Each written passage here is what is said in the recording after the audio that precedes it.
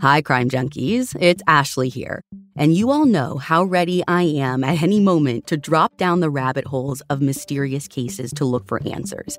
And there's actually one right now that I cannot stop spiraling about, with more rabbit holes than I can count.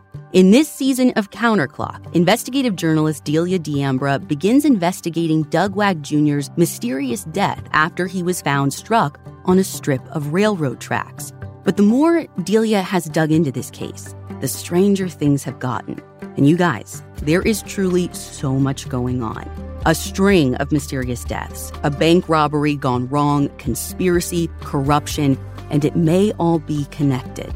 You can binge all of Counterclock Season 6 right now in the Crime Junkie fan club, or you can listen to new episodes weekly wherever you get your podcasts.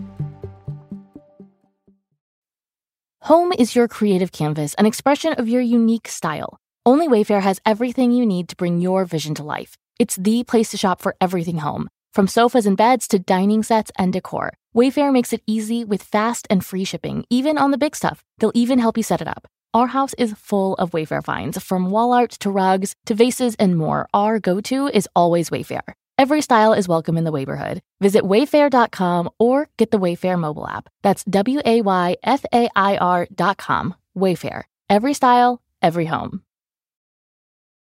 State Farm helps you win by helping you create an affordable price just for you. Talk to a State Farm agent today to learn how you can bundle and save with the Personal Price Plan. Like a good neighbor, State Farm is there. Prices are based on rating plans that vary by state. Coverage options are selected by the customer. Availability, amount of discounts and savings, and eligibility vary by state. This show is sponsored by BetterHelp. Therapy is a safe space to get things off your chest and work through whatever's weighing you down. If you're thinking of starting therapy, give BetterHelp a try. It's entirely online, designed to be convenient, flexible, and suited to your schedule. Just fill out a brief questionnaire to get matched with a licensed therapist and switch therapists at any time for no additional charge. Get it off your chest with BetterHelp. Visit BetterHelp.com/CrimeJunkie today to get 10% off your first month. That's BetterHelp, HELP.com/CrimeJunkie. Hi, Crime Junkies. I'm your host, Ashley Flowers. And I'm Britt. And the story I have for you today honestly feels like a roller coaster ride, because after a young woman was found murdered in her apartment, the investigation would lead to almost a decade crammed full of twists and turns and ups and downs, all with a mission to find justice once and for all. This is the story of Faith Hedgepeth.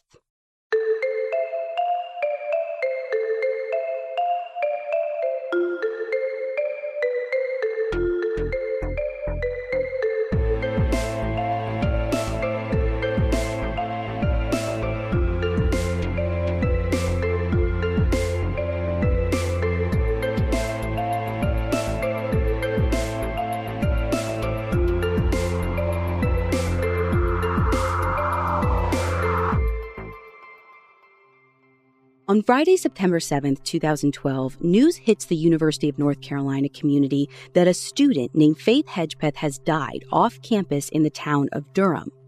Details are scarce. All police will tell the public is that her body was found in her apartment by some friends and that her death was not accidental. Faith had been murdered. Now, police won't elaborate on how exactly Faith died or give any details about the crime scene. But even without a lot of details, though, both Durham and the whole campus are totally rocked by the news of her murder. Everyone is brimming with questions because Durham is honestly, at this point, a pretty safe place. They don't see a lot of crime like this, certainly not at the campus and certainly not murder. But while the public is waiting on pins and needles to learn more about what happened to Faith, the police start acting, I don't want to say strange, just different from how everyone expects them to. Like for us, we're kind of used to seeing police keep certain information pretty close to the vest, right? During an open investigation. Yeah, definitely. So this community isn't really used to that at all. Even those people in the area who do pay more attention to local police, like Crime Junkies and local media, they're all kind of taken aback by how tight-lipped the Chapel Hill police are right from the get-go.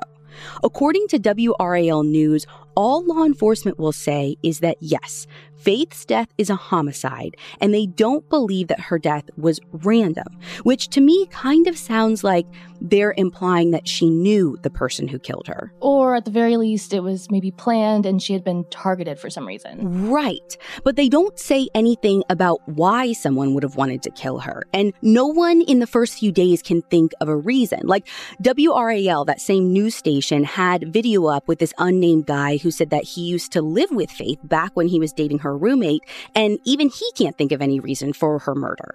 Do the police at least release how Faith had died? Nope, nothing publicly.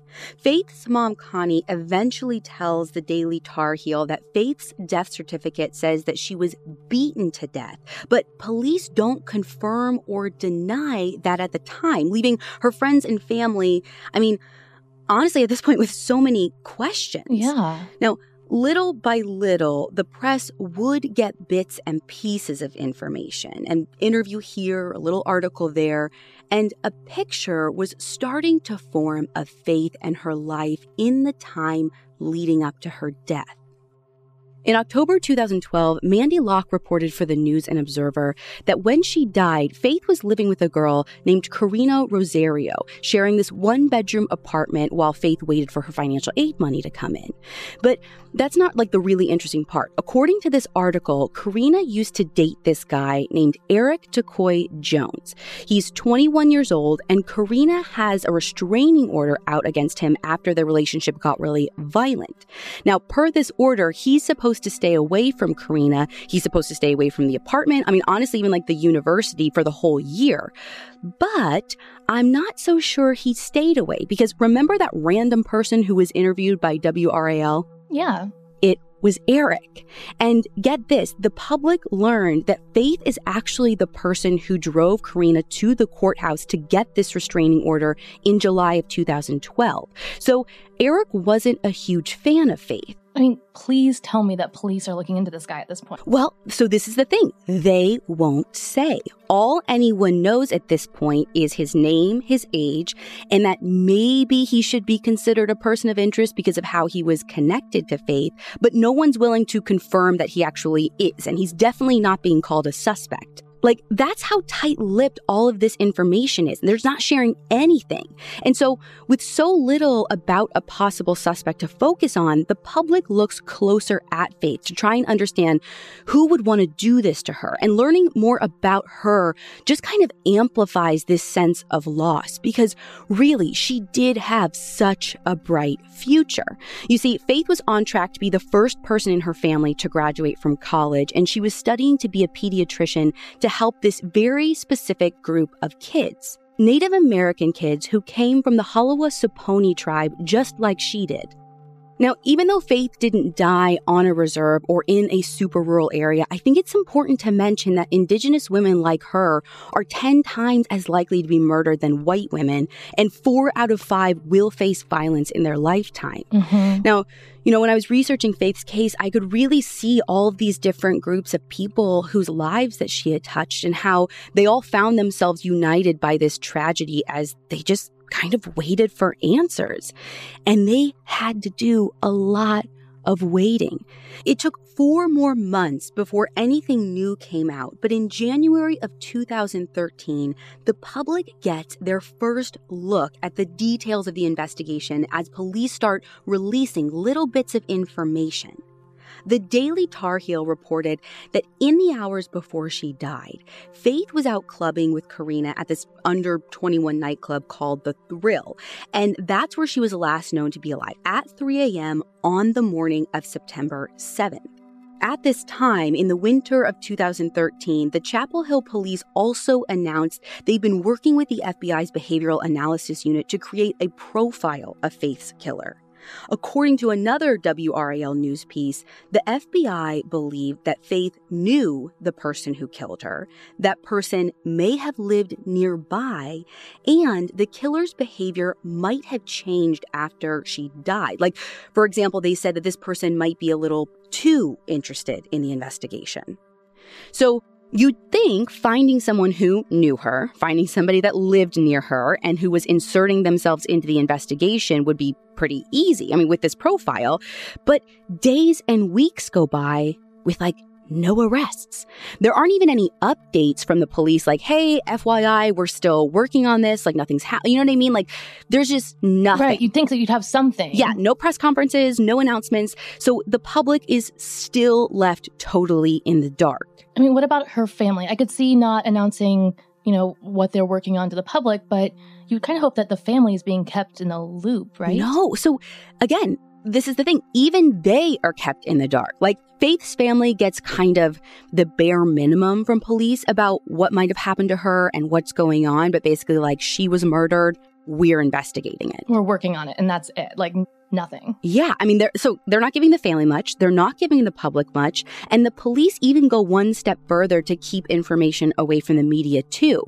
As Chelsea Delaney wrote for Synapse's website, the Chapel Hill police go to court and they basically get all of the documents related to Faith's death put under seal. What? Yeah. These seals usually last anywhere from 45 to 60 days. And so instead of letting it come up and then giving access to the records or to anything to the public or whatever, they basically keep getting this renewed over and over and over, fighting all attempts from the media to get access to any information.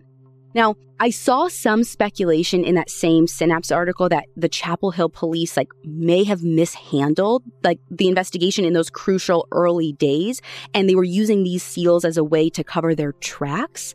And honestly, that was probably in a lot of people's conversations in the area at the time. Why are they going to this extent to make sure no one knows anything about what happened to this girl?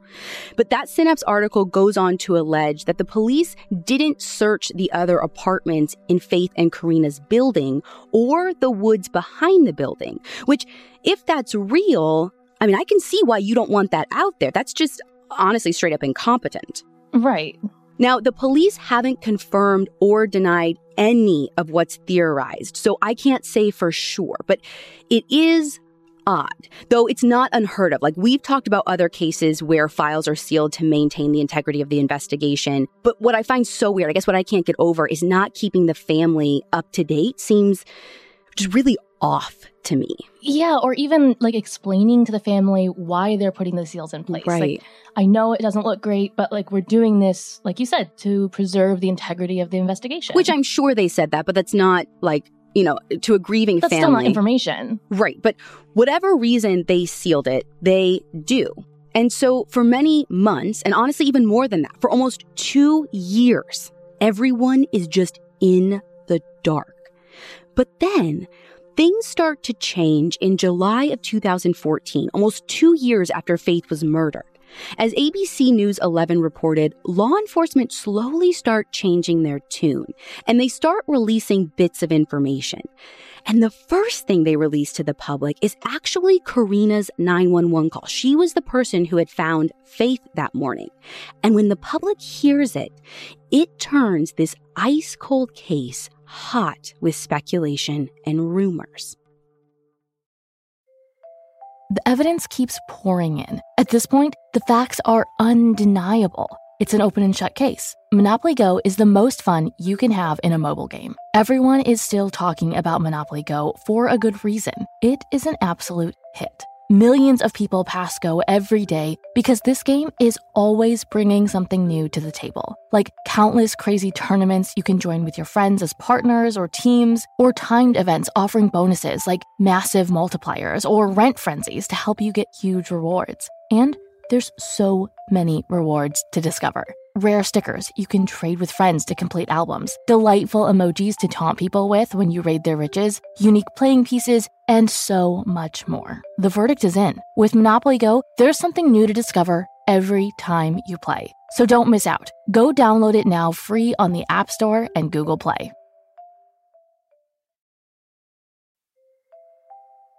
It's such a nice perk to have the flexibility to work in all sorts of places. But working on the go seamlessly requires a strong network, which is why you should check out T-Mobile. They're America's largest and fastest 5G network. Plus, they also cover more highway miles with 5G than anyone else. And that's been great for me, especially because these last few months, I've been doing a lot of on-the-ground reporting with our team, from northern Wisconsin to Utah to the middle of nowhere, Indiana. No matter where I go, I'm able to stream, make calls, or get those case-altering DMs from sources, which that's my favorite part. With T-Mobile, you'll be covered in more places with the 5G speed you need for your life on the go. Find out more at T-Mobile.com/network today. Coverage not available in some areas. Fastest based on median overall combined 5G speeds, according to analysis by Ookla of Speed Test Intelligence Data Q3 2023. See 5G device coverage and access details at T-Mobile.com.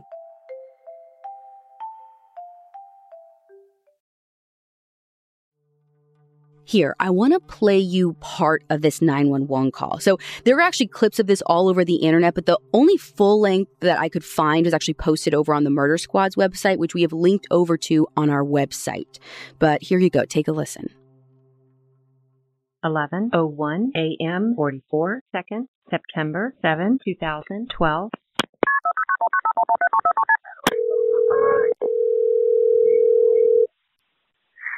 Durham 911, where is your emergency?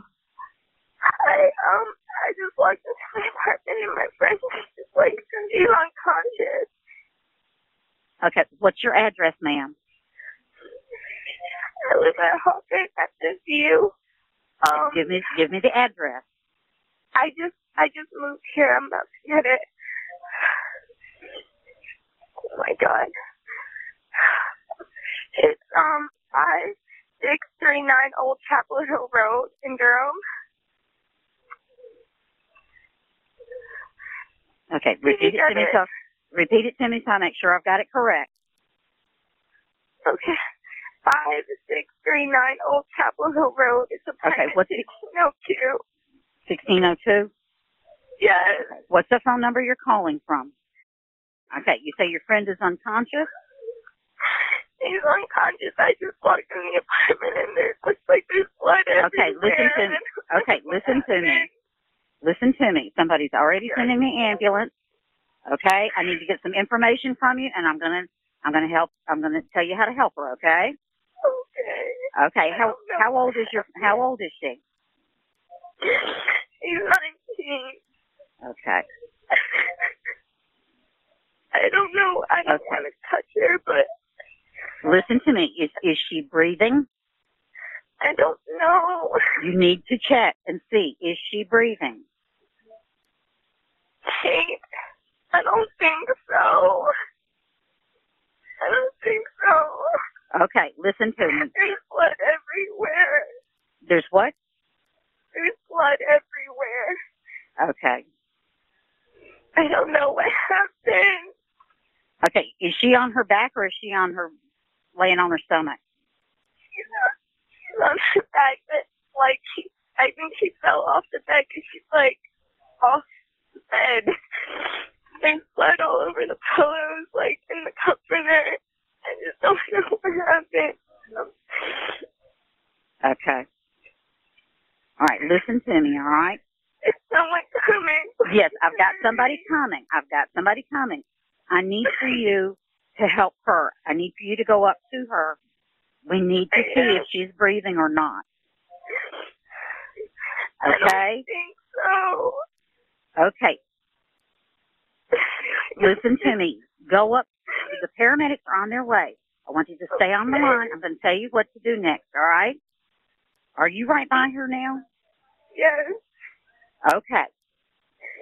Listen carefully. She's not moving. Okay. No. Will you touch her arm? Tell me, how does she feel? She's not moving. Okay, ma'am, we need to find out if we can help her or not. You've got to, do as I'm asking so we can help her. All right? Okay. If you can, lay her flat on her back. Remove any pillow. Lay her flat on her back? Flat on her back. Remove any pillow. Okay. Okay. Kneel next to her. Look in her mouth for food or vomit. Okay. Kneel next to her. Look in her mouth for food or vomit. Tell me something. Listen to me. What is your name? Karina. I'm sorry. I'm really sorry. It's okay, honey. It's okay, honey. Listen to me. I don't know. Okay. All right. Listen to me. When you touched her, how does she feel? Does she feel warm? No, she feels cold. She feels cold? Okay. Yes.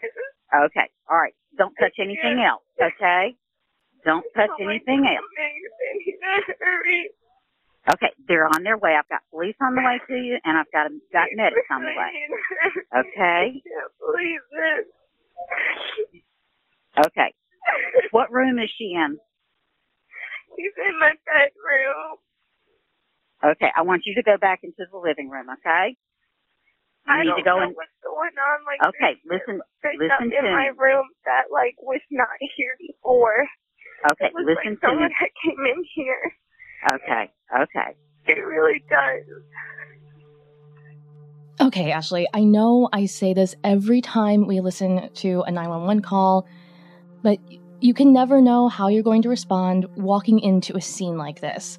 But to me, so much of this call just doesn't feel right to me. And when I first listened to it, when you told me we were going to cover this case, I went straight to the statement analysis blog because I figured, yep. I knew they'd have something to say about this call. And of course, they came through. And again, a lot of what felt weird to me felt weird to them too.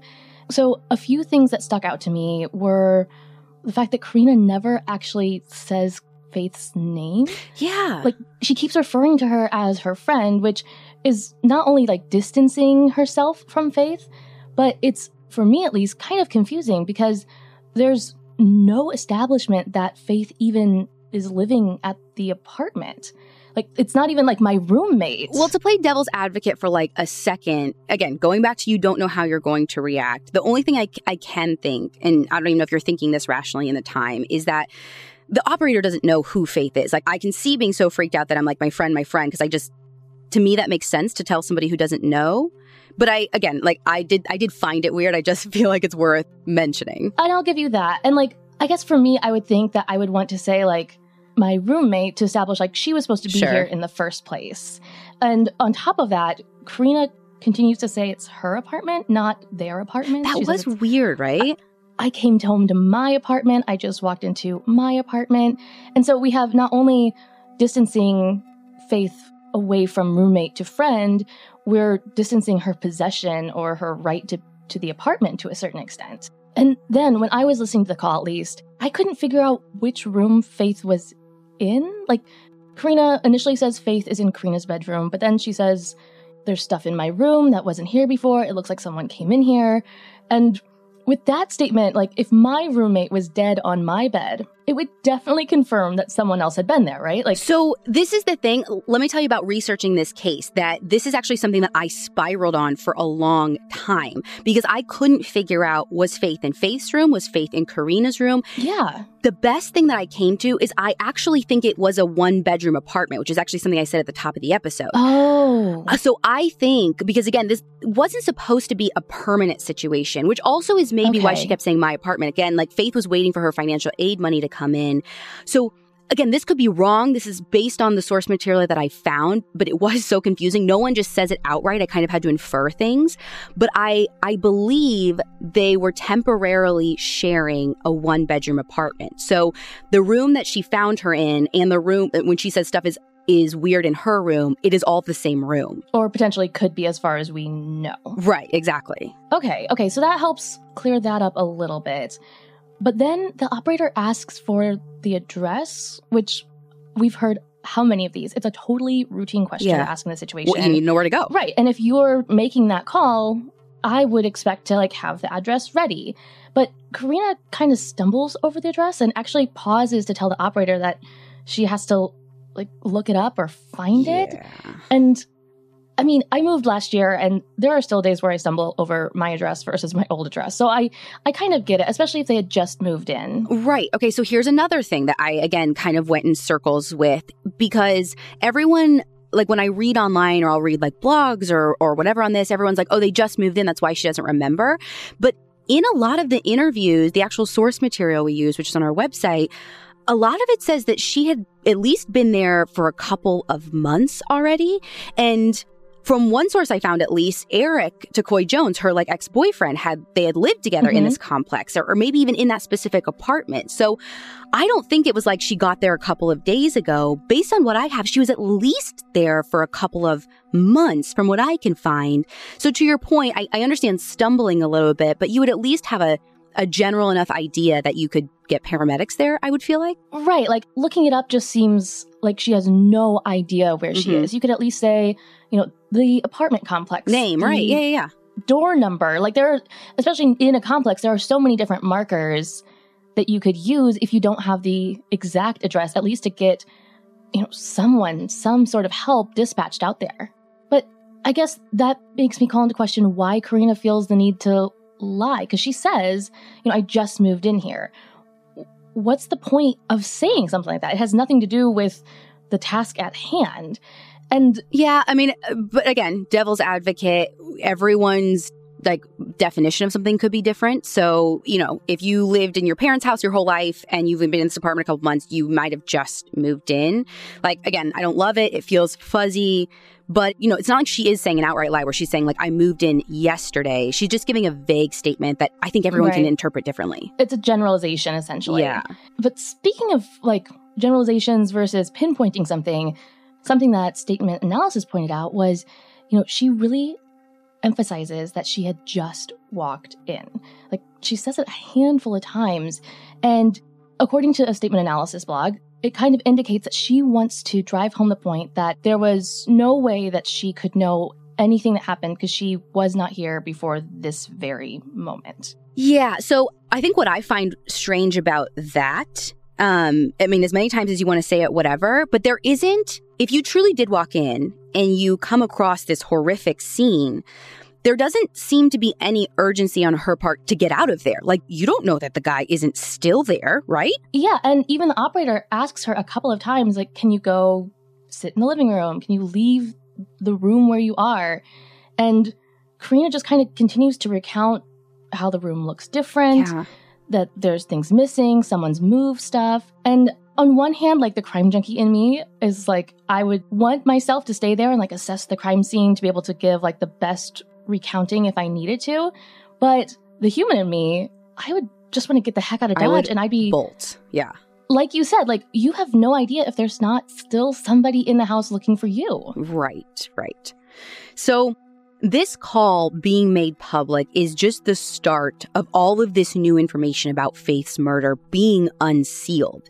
And the call is literally the tip of the iceberg because on September 5th, 2014, almost exactly 2 years to the day after Faith was murdered, the police do a total 180 and they release over 100 pages worth of records. They say that it's their way to try and get more media attention on the case and see if someone decides to come forward with new information. Wait, that seems so strange to me. They have had these records sealed for, 2 years, you said? Yeah, 2 years at this point. And that's the beginning of the investigation, when things are the hottest, when people's memories are the most accurate. You seal them for 2 years and then say, actually, we want the public's help. Yeah. We want to put all this out here. Well, so the fact that they did this kind of makes me think that there wasn't some big cover-up. Whether the records got released back then, whether they get released now, you still see what happened in the investigation. So, if that was the case, I don't know why waiting 2 years would help. And there was nothing uncovered, oh my God, this was, the big awful thing that the police did. So, my gut is kind of saying that maybe they're being honest. Maybe they really just didn't want things to get out that would harm the investigation. But, when 2 years go by and there's no arrest and nothing's happening, that maybe then they're willing to open up a little bit. Again, I'm not privy to their decision making. I couldn't tell you why they did the things that they did in the order that they did them. But anyway, so for the first time, the public gets a much clearer picture of Faith's last movements the night that she died. So we know Karina said that she and Faith went out clubbing at the Thrill. And now the public can see from the police records that there's video evidence that seems to confirm at least part of her story. The security footage shows them going into Thrill at about 12:30 in the morning. They dance until about 2 when Karina says that she doesn't feel good and wants to go home. And according to ABC News, they're on video again, leaving at 2:06 a.m., right in line with the time frame Karina gave police, like back in the early days of the investigation. The records also shed some light on what they did after they got home. So according to these records, both Karina and Faith were texting this guy named Brandon, who Karina hooked up with sometimes and who was actually at the Thrill with them. So later that night, around 3:40 in the morning, there is this text from Faith's phone asking this Brandon guy to come over and see Karina. So, Britt, will you read me this text really quick? Because we have the transcripts from the police record. Sure. The text says, quote, "Hey, B, can you come over here, please? Karina needs you more, aha. You know, please let her know you care." End quote. The general line of thinking is that aha, you know, was a typo because Faith followed that up just a minute later with the word than. So I think what she's trying to say is Karina needs you more than you know. Okay. So Faith texts this to Brandon, but according to police records, he doesn't answer until 4:16 a.m. And do you want to read his response? Sure. His response is, quote, "Who is this?" End quote. Ooh. That is not a great response. Yeah, it's weird, and I really don't know what to make of it because from what I read, like I said, Karina and Brandon used to maybe hook up, but they weren't together at this time, and there's no real context for why Karina would need him and why these messages were coming from Faith, since it clearly seems like maybe Brandon didn't even have Faith's number. Right. It's not like it would be completely normal for Faith to text Brandon on Karina's behalf or even reach out for anything. Right, because he didn't have her number saved. But that's not all that we learn.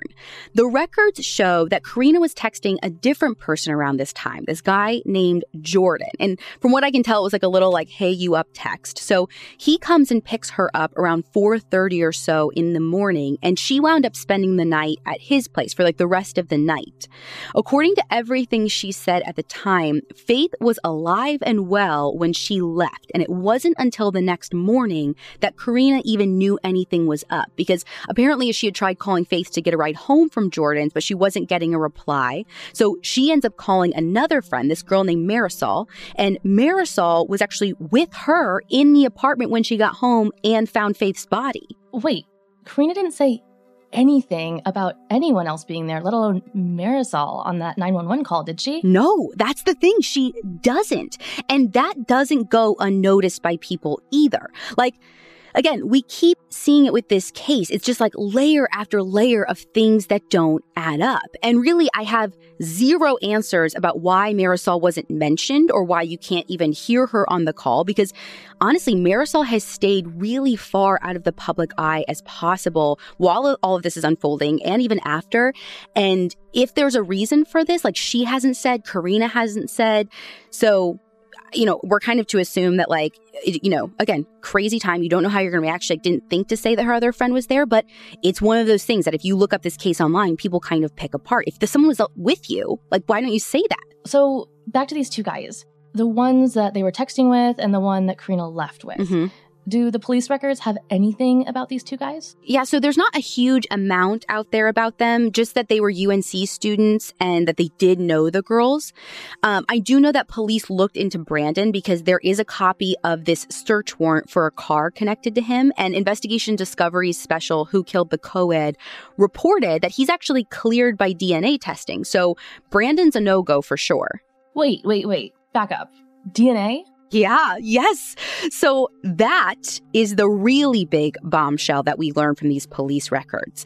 The reports give a ton of information about how Faith was found and the specific evidence that police have. So let me lay it out for you. Faith's body was found half hanging off a bed, naked from the waist down, with her t-shirt pulled up over her head. And this was a brutal scene. I mean, blood was everywhere. Blood was pooled underneath Faith, spattered all over the room. Even the blanket that partly wrapped around her body didn't conceal all of the horror.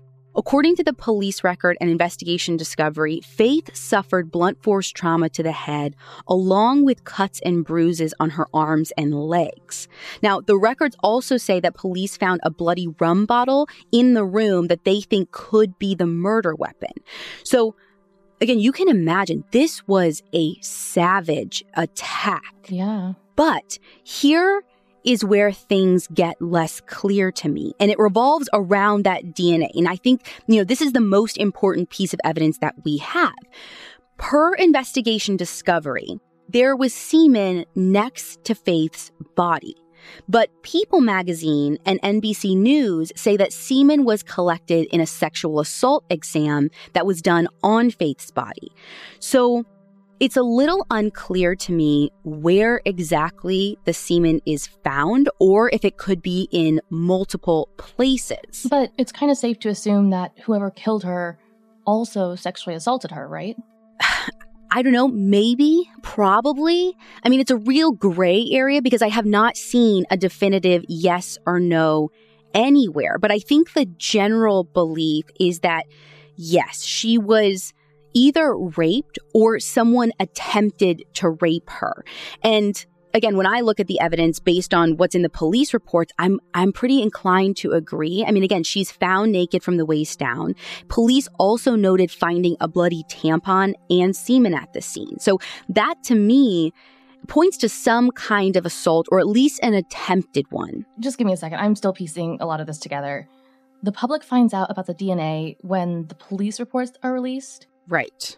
That means that all these years, they had that specimen to compare to suspects and they still don't have anyone? Yeah, but buckle up because it gets weirder. As these documents show, the semen sample isn't the only thing police found next to Faith's body. The police records show that someone also left a note next to Faith's body, scrawled on a biscuit bag from this fast food place. Brett, I'm going to show you a picture so you can see exactly the note and the bag that I'm talking about. Okay, so this note says, "I'm not stupid, jealous." But before we even get to that, where's the blood? You said this was a gruesome, bloody crime scene. Mm-hmm. And this white paper bag is kind of pristine.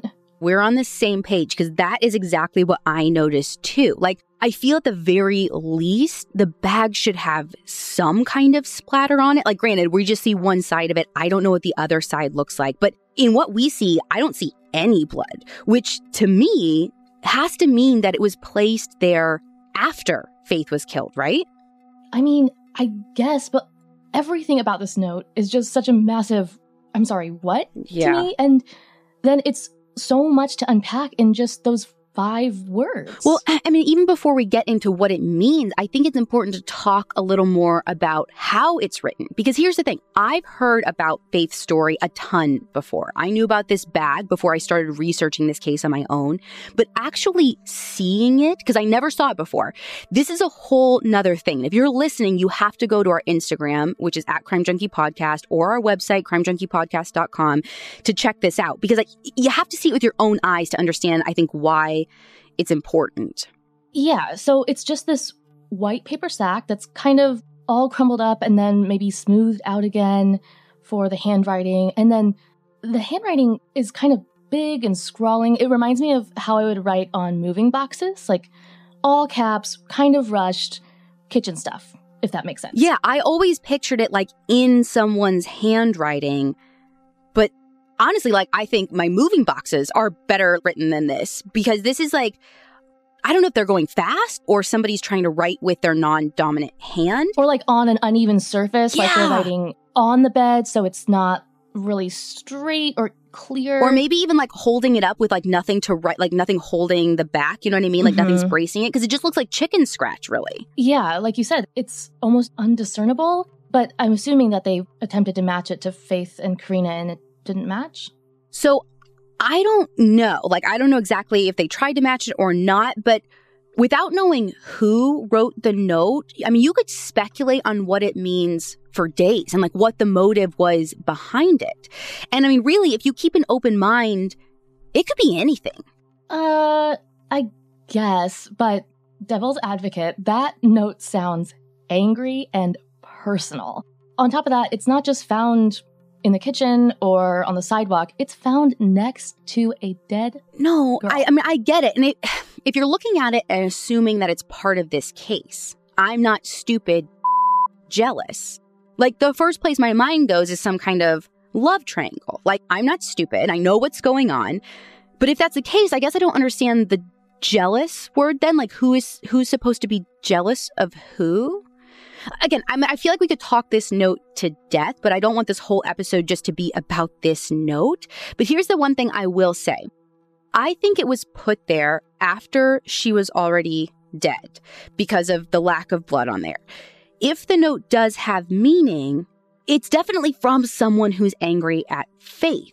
And what I do know about killings that are motivated by anger is that the act is never over until the anger subsides. So even after she's dead, if the killer is still mad, they could scrawl this angry note as this, like, in your face, one more way to just, like, have the last word. Okay, but what if someone wrote this note intentionally trying to throw off the investigation? Like a complete red herring. Okay, well, that's been theorized too. Again, I could spend a whole 40 minutes talking about this thing, but I just need everyone to go look at it and tell us your thoughts. But when you do, keep this in mind. There's no way that it's completely unconnected, because Jeff Truesdell reported for People magazine that police find the pen that was used to write this note inside the apartment, and the pen also had DNA on it.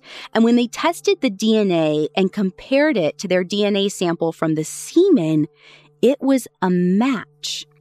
So we know that it has something to do with it. To your point, could it be a red herring? Yes. Could it actually be a message about someone's true motives? Yes.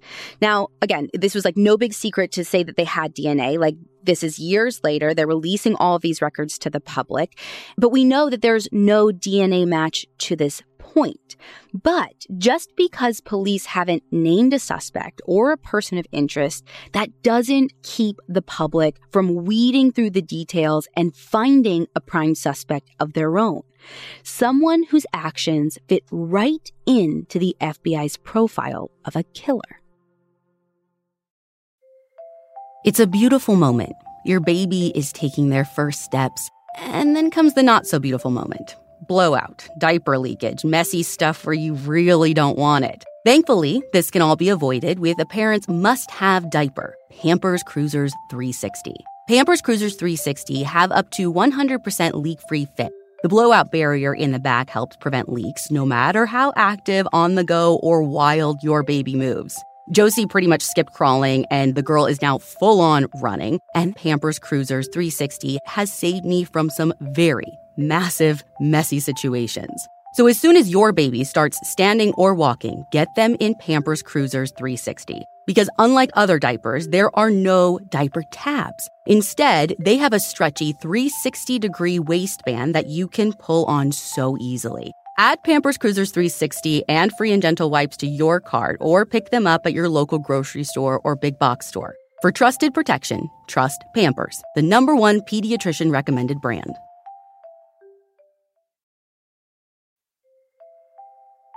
Everyone loves a good family mystery, especially one with as many twists and turns as June's Journey, a hidden object mystery game with a captivating detective story. It takes you back to the glamour of the 1920s with a diverse cast of characters. You'll step into the role of June Parker and search for hidden clues to uncover the mystery of her sister's murder. Use your observation skills to quickly uncover key pieces of information that lead to chapters of mystery, danger, and romance. Search for hidden objects from the parlors of New York to the sidewalks of Paris, and customize your very own luxurious estate island. Collect scraps of information to fill your photo album and learn more about each character. And you can chat and play with or against other players by joining a detective club. Can you crack the case? Download June's Journey for free today on iOS and Android. June needs your help, detective. Download June's Journey for free today on iOS and Android.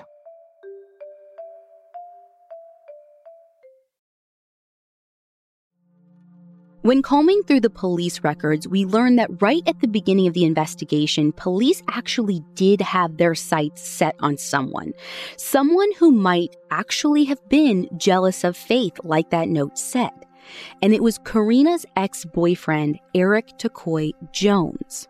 Eric's name was originally redacted in the reports, but it didn't take long for multiple media outlets from local newspapers to national publications to confirm his identity. The reports paint a pretty bleak picture of Eric and Karina's relationship. So they mention how Karina was allegedly seen more than once with injuries that she said came from Eric, and how police got called out to Karina and Faith's apartment back in July of 2012 after Eric showed up and kicked a couple of doors off their hinges. Oh my God. And we know that property damage is a big red flag of an abusive relationship. Totally. It's kind of like an intimidation thing. Totally. I mean, it's a control mechanism. So Faith, seeing her best friend suffering in this really toxic relationship that was now spilling over into her life too, did what I think any of us would do in that situation. She encouraged Karina to go to court to get this restraining order, which Karina did actually get. So as you can imagine, Eric did not appreciate it. Suzanne Blake reported for the Daily Tar Heel that Eric actually threatened Faith after this, saying that he'd kill her if Karina didn't get back together with him. To him, Faith was standing in the way of their relationship and using her influence over Karina to poison her against him. And we know, an abuser faced with losing control over their victim could fit with that angry, misogynistic tone of the note, right? Definitely. And the police reports go on to give even more information about Eric's behavior right before and right after Faith's murder. And what's interesting about his behavior, it's sketchy to say the least, especially the ominous things that he wrote on social media the day before Faith was killed. So on the day before, Eric posted on his Twitter asking to be forgiven for something that he was about to do. Now, clearly, this is all mentioned in the reports because it was as concerning for police as it is for anyone listening. Additionally, he exhibited other strange behavior that caught their attention, like showing up at the crime scene while police were processing it, which, in fairness, he actually did live at the same complex, just a few buildings down from them.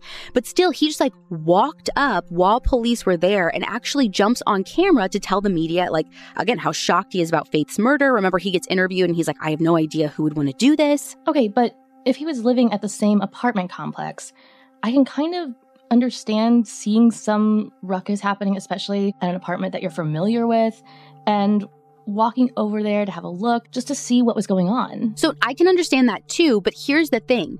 Eric wound up leaving the scene and going down to the police station for questioning that very same day.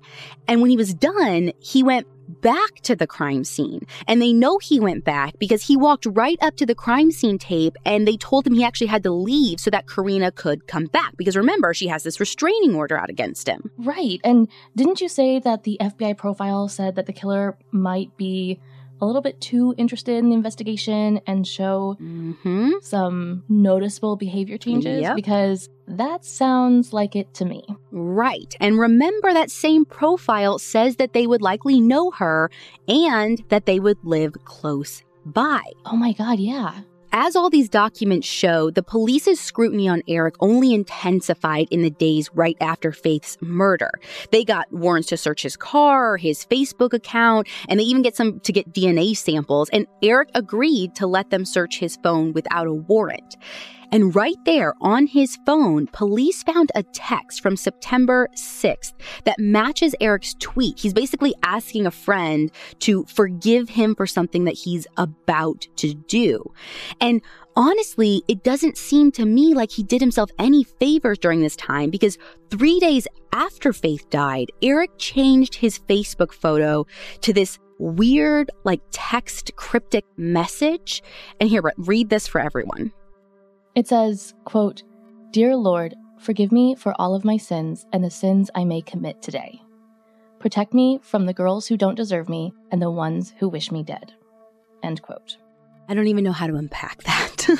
So I have to imagine that with all of this, police were probably feeling pretty confident that this could be an open and shut case as soon as they got some physical evidence back and basically they're piling up this circumstantial stuff against Eric. But the thing we learned from the reports is when police test Eric's DNA against what was found at the crime scene, it's not a match, which is probably part of why Eric didn't get more attention in the press until after these police files came out. The police didn't want to publicly drag this guy through the mud if they knew that his DNA wasn't a match, which, again, they probably knew very early on. Yeah. As it turns out, Eric wasn't the only person ruled out by DNA, though. Remember, Brandon was cleared, and also, according to Investigation Discovery, Faith's ex-boyfriend was also cleared by DNA. And that article I mentioned earlier from the Daily Tar Heel says that hundreds of other samples had turned up no matches. But here is the weird thing about this case. Usually, that's where we would see a lot of suspects just kind of drop off the radar. Not a DNA match, you look fishy, you might not be a great guy, but everyone kind of moves on, looking for the real perp. Right. But after this huge info dump from the police department, the internet blows up with these rumors, with every theory under the sun. And even with DNA saying he is not a match, the public is still side-eyeing the heck out of Eric, despite him never being arrested, despite him never being charged, and despite him never being called an official suspect in Faith's murder. It's basically just the rumor mill churning. And it starts to die down a little bit, only really in your face if you're looking for info about Faith's case. That is, until some shocking new evidence comes to light in early 2016 that changes everything. It's no mystery that dogs are an important part of our lives, and keeping them protected is top priority, especially against nasty parasites. That's why you gotta check out NexGard Plus, Afoxolaner moxidectin and pyrantel chewable tablets. NexGard Plus chews provide one-and-done monthly protection that kills fleas, ticks, prevents heartworm disease, plus it treats and controls roundworms and hookworms. That's a whole lot of protection packed into a delicious, beef-flavored soft chew designed to make monthly dosing easy and enjoyable. So the next time you're at the vet, ask about NexGard Plus chews. They're the one-and-done monthly parasite protection you want for your dog. Use with caution in dogs with a history of seizures or neurologic disorders. Dogs should be tested for existing heartworm infection prior to starting a preventive. Spring is the best time for us to start a new workout routine. It's our yearly collective warm-up. Peloton is here for everyone's yearly warm-up. Peloton accommodates your schedule with a variety of class lengths to choose from. Even if you only have 5 minutes, there's classes to get you moving your body. Peloton has a range of class types fit for every goal and mood. If you can't run, take a walking class. Need some grounding? Try yoga. If you want to level up, go for their Pilates or HIIT workout. Move at your own pace. Peloton makes the process easier with personalized recommendations and guided programs that take the guesswork out of working out. Whether you prefer to run outdoors, row or ride at home, or strength train at the gym, Peloton has everything you need to get where you're going. Get a head start on summer with Peloton at onepeloton.com. In February of 2016, police make another unusual decision to release another piece of audio related to the case. Just like with the 911 call, there are snippets of this all over the internet, but this guy named Tom Gasparoli's Pursuit podcast has the whole clip on his website, so I'm going to link out to that. But here, before I give you any context, just listen, and then I'll explain.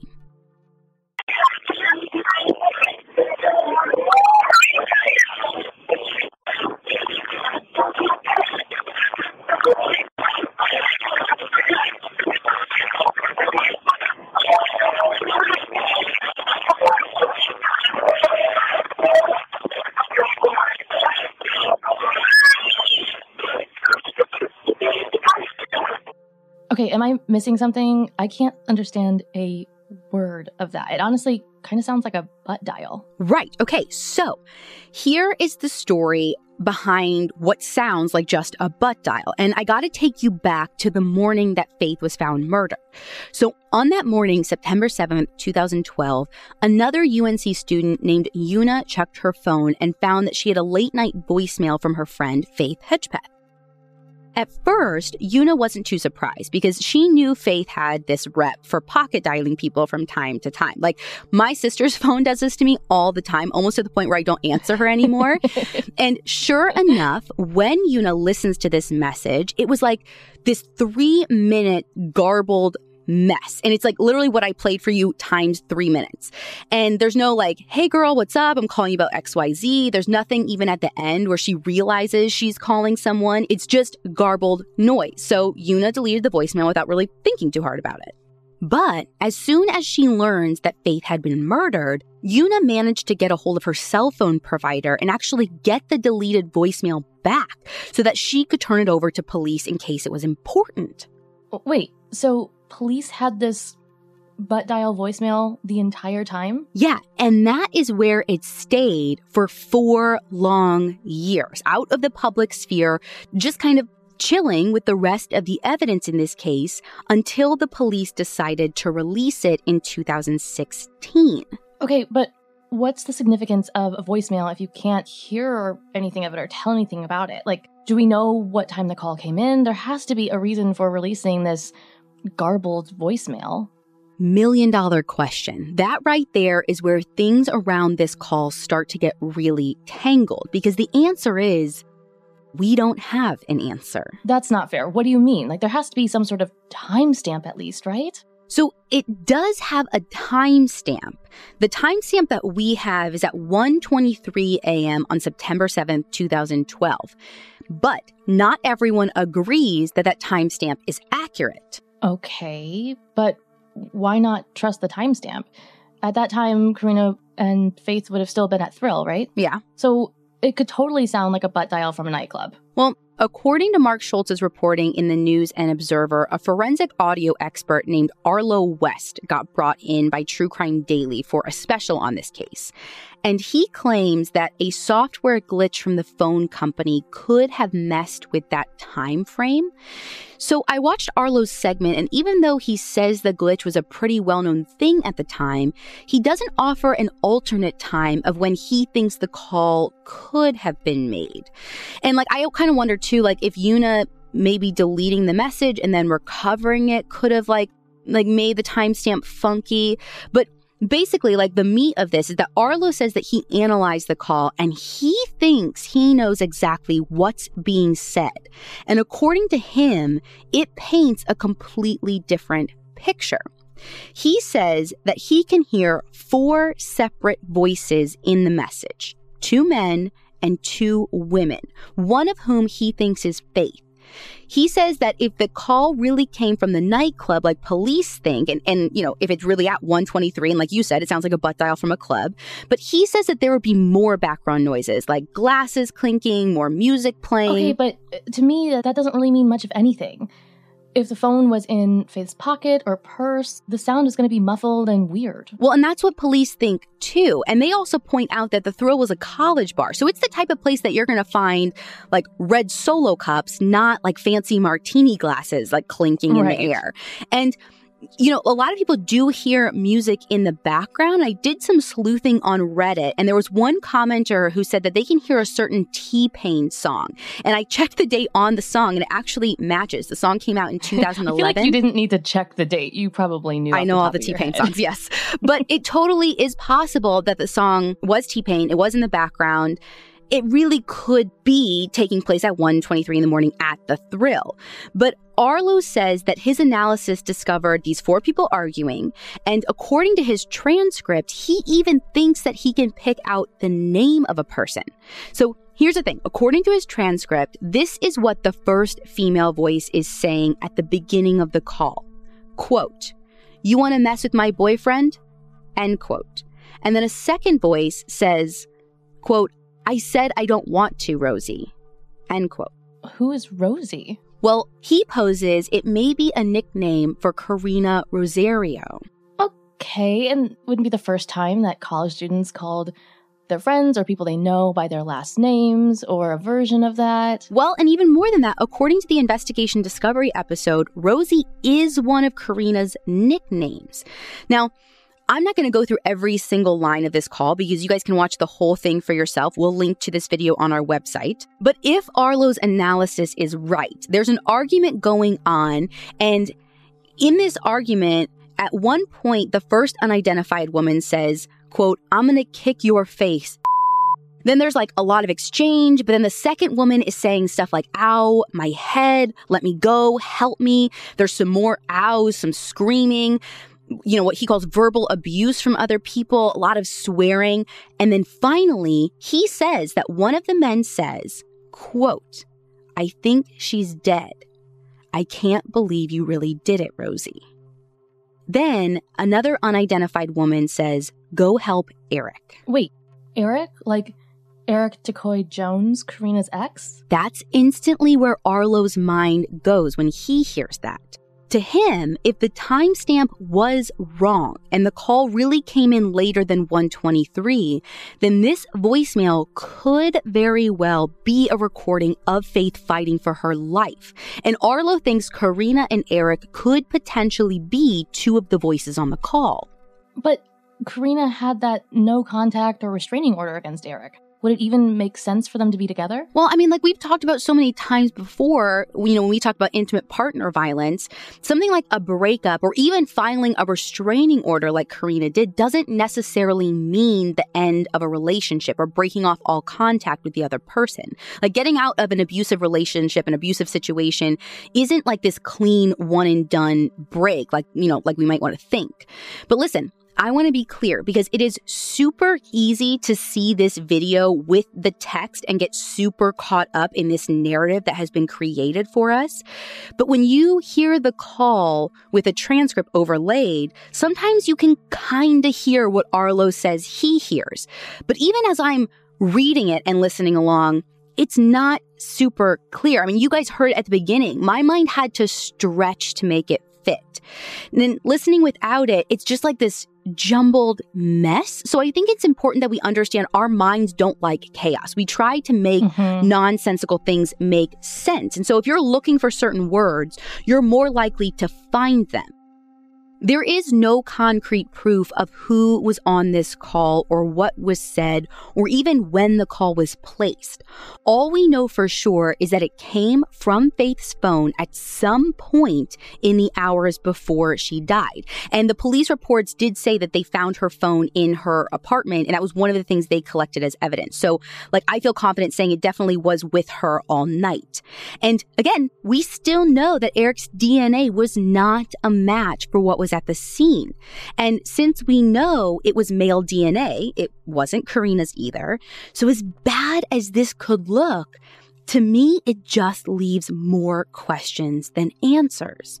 And it left everyone else in the public with questions too. And it gets people talking about this case again, but not really talking about my biggest question. Because my biggest question is, even if the call is legit, who left their semen in Faith's apartment? Because all anyone can seem to talk about are Arlo's accusations that it could be Faith, Karina, Eric, and this mystery person. So a lot of eyes in this time turned right back to Karina and Eric. And this new theory takes hold in the public opinion that perhaps they worked together as a pair. And among the people who are deeply suspicious of them is Faith's family. They actually listened to the voicemail and they say they're convinced that the voice, or at least one of the voices in the voicemail, is in fact Faith. Her dad, Roland, told the News and Observer that he is 100% sure it's his baby girl. Which isn't a big stretch to get to because it did come from her phone. I'm willing to jump to that conclusion with you for sure. Right. But here's what's so weird. The police records talk about like imaging Faith's phone to get information about her texts, but they don't say anything about trying to get information on her outgoing calls, which is like, we're like spiraling about when this call came in because the records are funky on Una's side. But we could have access to it on Faith's side. Isn't that weird? And I wish I knew why. I don't know if they left this out. I don't know if that's something they didn't do.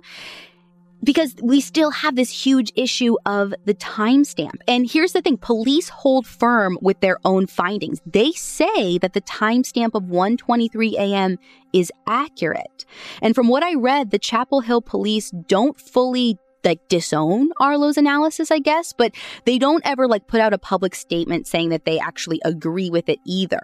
They basically say that they're just continuing their own analysis. But they have to think that the call is significant in some way, because if it's not, why release it? I honestly don't know. I've kind of spiraled thinking about this, and I either think that maybe they agree with Arlo to some extent, but can't come right out and say it, or maybe they really just wanted the public interest in this again. Maybe it was dying off and this was a piece of evidence they could release because maybe they really believe it has nothing to do with it, but it would at least get people talking. It's kind of like a juicy piece of evidence that people can latch onto and talk about and keep it in the public eye. Yeah, but despite police holding firm, saying that it doesn't really change much for them, the public gets, again, more suspicious of Karina, especially after ABC News reports that she actually didn't lock the apartment door when she left the night that Faith died. Okay, people, this is not a crime junkie life rule. This is an everybody life rule.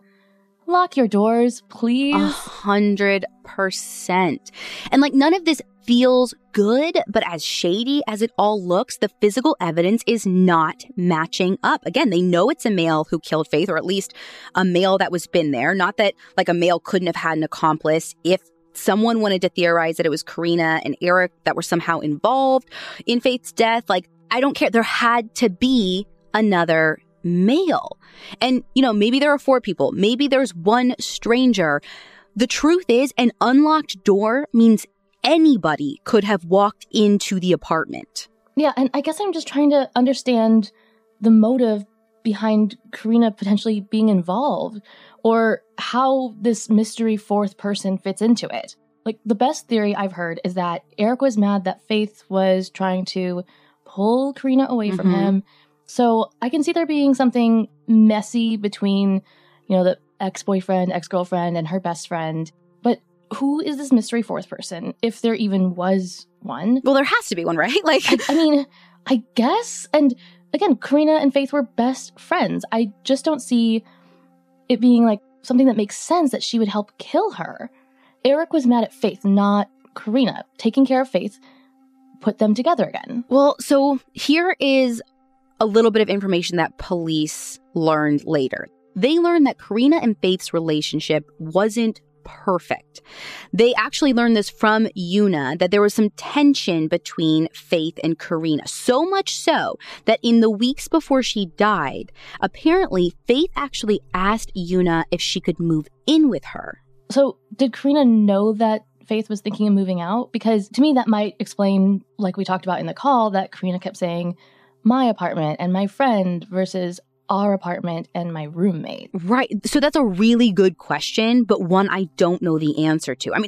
I seriously have so many questions about Faith and Karina's relationship right before she died.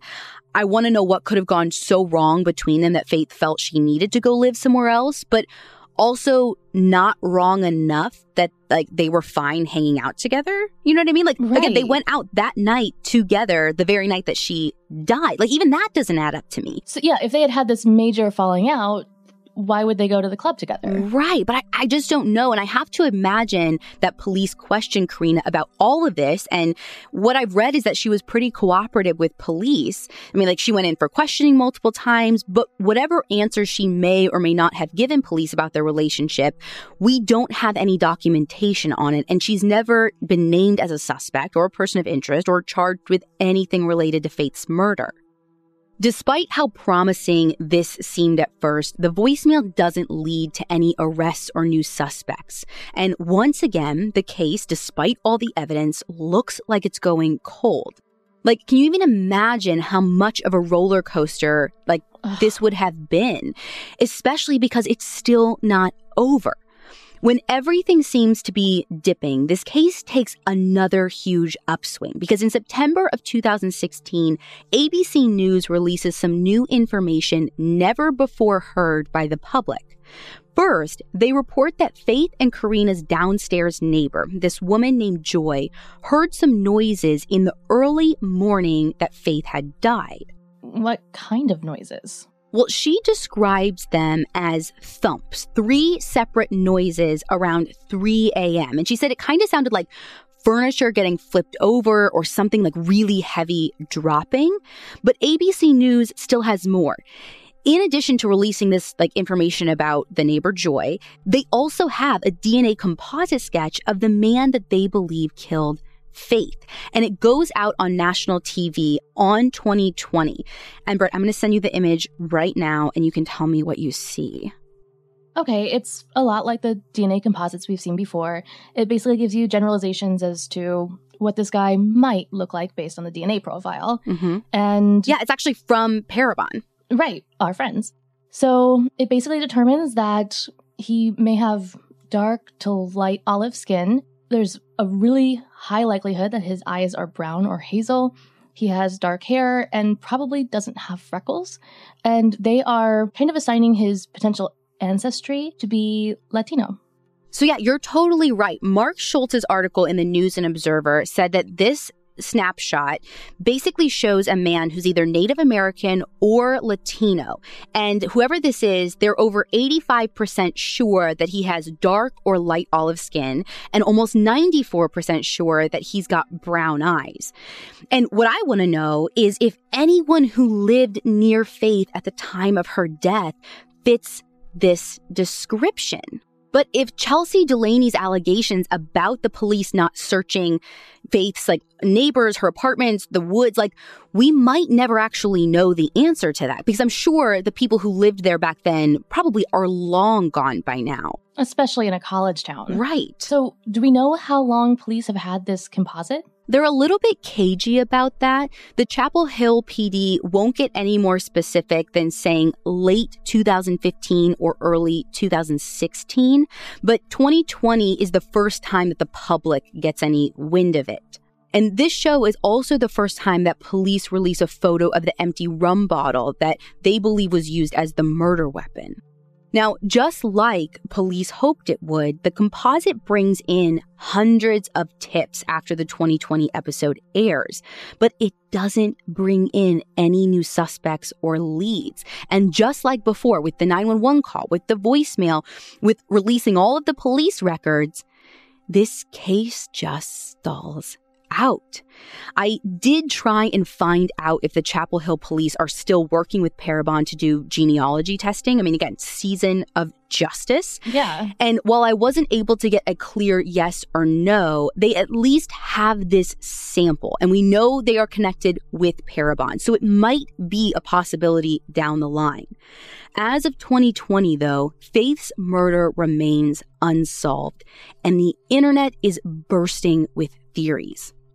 Obviously, no investigation is ever as easy as it seems on TV, but I just can't shake the feeling that there's something here, something in this huge pile of physical evidence that everyone is missing. I keep going back to the apartments and the woods that allegedly didn't get searched after Faith's body was found. And I keep wondering if they hold the key. I feel in my gut there's still something waiting to be discovered that will finally shine a light into the darkness and give Faith's family and her community the answers that they've so desperately longed for. And they deserve answers, and she deserves to be seen as more than another murdered Indigenous woman. If you have any information about the murder of Faith Hedgepeth, please call the Chapel Hill Crime Stoppers at 919-942-7515 or visit crimestoppers-chcunc.org.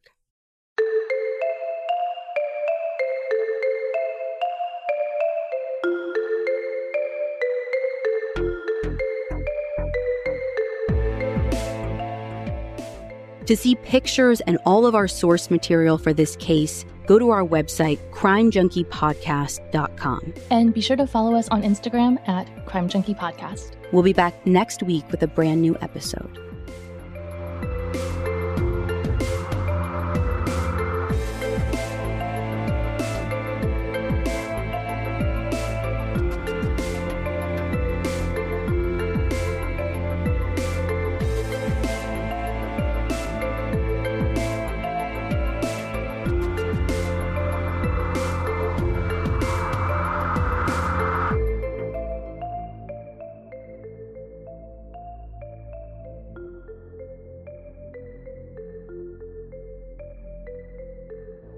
Crime Junkie is an Audio Chuck production. So what do you think, Chuck?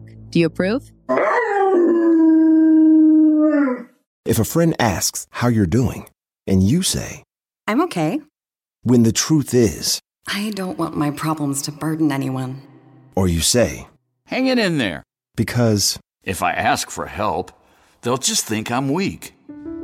Then this is your sign to call, text, or chat 988 for free, confidential support. Anytime. You don't have to hide how you feel.